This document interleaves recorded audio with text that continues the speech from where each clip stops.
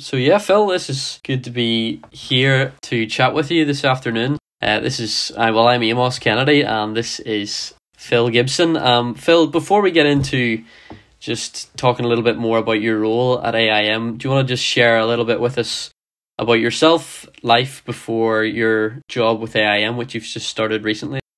Yeah, sure. Well, I've been with AIM just a month now, so still learning a few things. But I'm originally from Birmingham, as quite a few people might be able to tell by the accent. But I live just outside of Newport in South Wales. I became a Christian when I was 18. That was through mainly reading a Gideon's New Testament that I'd been reading virtually every day for a couple of years. And God's word, unbeknown to me, had been working in my heart. And then as an 18-year-old, for the first time in my life, I went to church for a church meeting, not a wedding or a Christian or anything like that. And the first time I heard the gospel in my life, I became a Christian that night because I believe God's word had done its work in my life.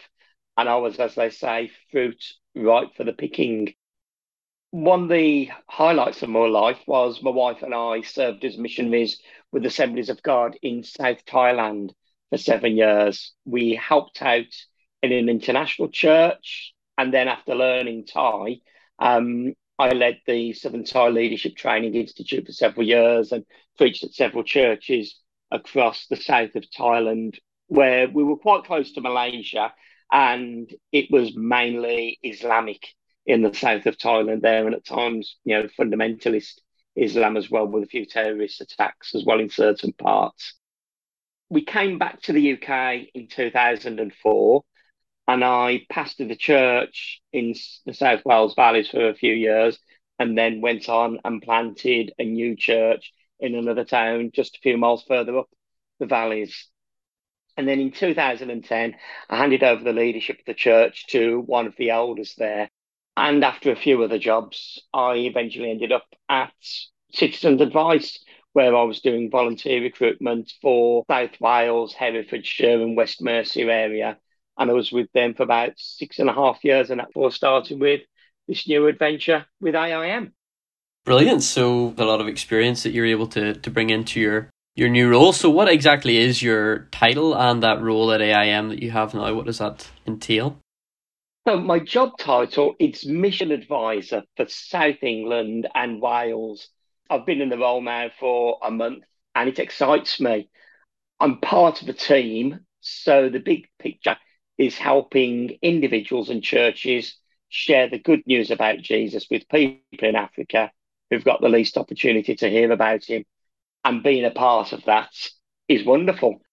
In practical terms, it means meeting with individuals who are interested in working with us, whether that's short term or long term, meeting with church leaders to discuss how we can partner together in fulfilling the Great Commission, and then also speaking at church meetings, Christian unions, and other events to help publicise the work of AIM.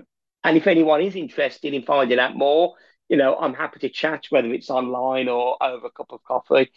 It's all about building relationships, really, with people, building relationships with organisations and churches, and building resilient relationships together so that those who haven't heard about Jesus might come to expect the wonder of knowing him. I think probably one of the things that's really struck me about working for AIM is that Monday to Friday, as a team, we start our working day with a time of looking into God's word together and praying together, both for ourselves, for missionary needs, and also for partner churches as well. And that's one thing that really stands out to me since working with AIM, is how often we do pray together. Everything is soaked in prayer. We'll have a meeting about something else, about finance, about personnel, and we'll start the meeting in prayer. And we've got a big mission ahead of us, but we've got a great big prayer answering God. Yeah, amen. So lots of those jobs that you did before, I suppose, required different skill. You've been able to gain different bits of experience from those jobs. How do you feel that those skills and that experience has prepared you and will be relevant, I suppose, and useful in your new role at AIM? I think one of the things is that God doesn't really waste anything that's gone on in our lives before. So even things that we don't think are relevant, God sort of digs them out and uses them. I think probably some of the more obvious thing is that, my wife and I served as missionaries in Thailand for 7 years. Both of our children were born out there. So I'm used to living long term in a different culture, learning to speak a new language fluently, and also drop a few kangas along the way. Learning Thai with a Brummy accent wasn't the easiest thing in the world, and yet made a few slip ups and caused a few laughs as well. Um, since then, I've pastored a couple of churches in South Wales, so I've got an understanding of what it's like to be a missionary, to pastor a missionary church, and also helping to get people envisioned for mission in local churches. In my secular working life, I've had several managerial roles and I've been exposed to a lot of IT and software, databases, so many things as well now, especially since COVID, are being done online.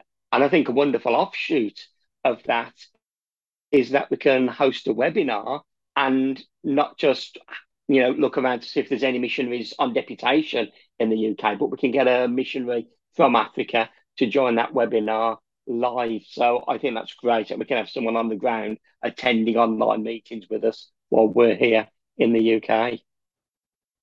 Brilliant, absolutely. A lot of that experience is obviously speaking into your role, and I wonder what you perceive to be the biggest challenges in your new role. I know you're only there a month. What are the biggest challenges you have found so far? One of the biggest challenges I find is people's perception of missions work in Africa. And there's a couple of facets to this. I think one of them is because some countries in Africa are very Christian. A high percentage of the population are professing Christians. So, people might ask, well, why do we need missionaries to go to Africa? Mm. But whilst that may be true of some African nations, there are still many nations in Africa that are still effectively unreached due to religious and or political reasons. And in order to get to those nations, we need to be creative and send people there, maybe using their work skills, who will go there and work, build relationships with people, and share the good news about Jesus relationally. And I think as well, some people still have a stereotyped image of a missionary to Africa, and maybe a bit of a Victorian type picture pops up into their mind. But AIM, we seek to work with African nationals and churches here in the UK, so that together we can reach those who haven't yet heard. It's all about partnership, working together to spread the fame of Jesus. I think probably one of the things is, realizing I've joined an organization who's got over 125 years of missions experience in Africa. And we've currently got a lot of missionaries on the field and their families and new missionaries preparing to go out. So getting to know about them, their work and their needs, that's something I'm really trying hard to pick up. I think probably one of the other challenges is that it's just vital for us all to be walking with Jesus every day, hearing his voice, being sensitive to his promptings, so that when we're in meetings or maybe discussing things with somebody who's interested in joining AIM, we can be there to encourage them, to help and speak into the various situations that are going on around us. Absolutely, and I suppose the role of prayer that you've mentioned already within the structure of AIM, the day-to-day operations of AIM, is clearly upheld and is seen as important. So that importance of prayer within AIM itself, within its sending churches who send missionaries out to the unreached in different contexts across the continent of Africa. I wonder if you could just touch on that for a little bit of what you've seen so far in AIM. Yeah, I mean, prayer is essential. Jesus is the Lord of the harvest, and with so many needs, both nationally in Africa and then in individuals and with their families, it's very easy to be overwhelmed at times. But as we seek God daily, he leads, he guides, he provides. I mentioned as a team, we do pray together frequently, and that's so important, because I think rather than us asking God to bless our plans, it's far better to find out what God's plans are because they're blessed already. So let's jump on board with what God's doing and keep on in step with Him in prayer. We often pray in our meetings is based on Luke 10, ask the Lord of the harvest field to send out workers into the harvest field. And I was looking up that word recently in a few commentaries, and that word there is literally to drive out, to thrust out. It's the same word is used when Jesus is driving out demons and when someone was thrown out of the temple and things like that. It's quite a forceful word that we pray, God, will you just take hold of people and thrust them out into the mission field? And also as well, I think we need to realise, and especially here in the West, that the spiritual forces that would seek to oppose and resist any forward move of the kingdom of God. Paul tells us that we don't wrestle against flesh and blood, but against powers and principalities. So it's vital that we heed what the Holy Spirit said through Paul in Ephesians 6:18, to pray in the Spirit at all times, on every occasion, and we're to stay alert and be persistent in our prayers for all believers everywhere.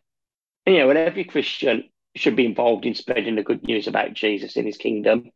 And that's AIM exists to help partner with individuals and churches in order to best target those areas where there's no vibrant gospel witness. We believe firmly that missionaries are sent out by the local church, not AIM. AIM helps provide the backing, the support, and the skills to enable gospel churches to spread the good news about Jesus in His kingdom in Africa, to help make disciples who will make disciples who will make disciples and pray and so on. So it's so vital that, we so can saturate all of this in prayer to the Lord of the harvest. Yeah, and you just touched briefly there on the connection with the local church and with AIM as a missions organisation. So how exactly do AIM facilitate missions within the local church, connecting people to them and as an organisation and then sending them out to the field? We help people and churches connect with the call of God upon their lives to basically go and make disciples. I've talked about what we call creative access nations. Suppose there's a Christian who's a medic or a teacher, and that person wants to offer their skills and their career to God. We can use that to help mobilize them to go to a country where that country doesn't allow missionaries to go, but they're welcoming teachers, they're welcoming tradespeople, they're welcoming people with skills and trades with open arms. And we could help people get to one of those close countries to go and work there and be a witness to the love and mercy of God using what we call incarnational mission.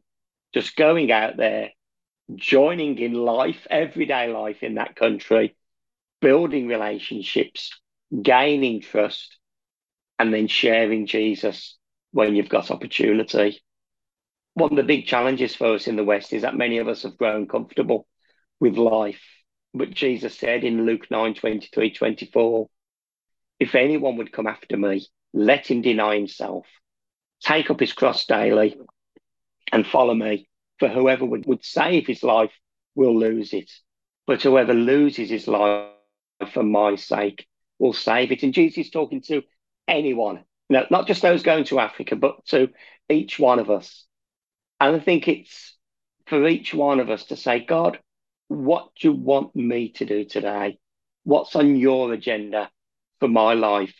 And I know looking back at my life, that's something I try and do on a regular basis. But some years ago, my wife Lynn and I, we took that seriously. And we spent some time praying through and saying, God, what do you want us to do? And those prayers, step by step, God led us and sent us out to Thailand. So I would just say, to those listening, where does God want to take you? It's not just for young people. It's for people maybe all walks of life, all ages. Each one of us has a life we can offer to God. And we can ask him, who can I earnestly pray for, God? Is there anyone working with AIM staff or missionaries I can pray for? Or is there a people group, God, I can feel your heart for and maybe pray and weep over? Who can I give to help financially? What can I give to help support the spread of the good news? Who can I go and tell today, this week, about Jesus? Where can I go and tell someone about Jesus? And if we start to pray those prayers, that's part of us denying ourselves and taking up our cross and following Jesus. Yeah, amen. Amen to all of that.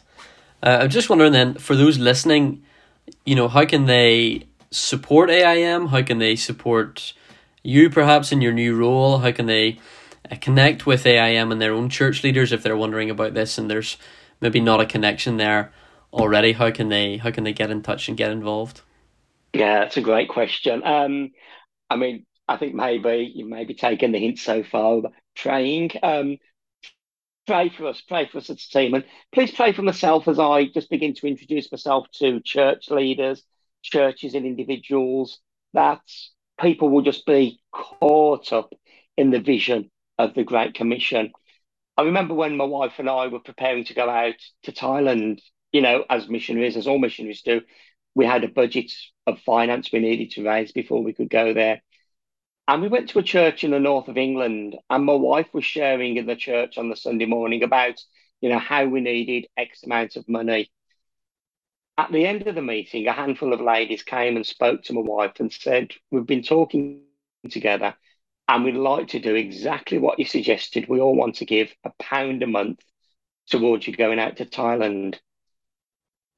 £1 a month each for the next few years."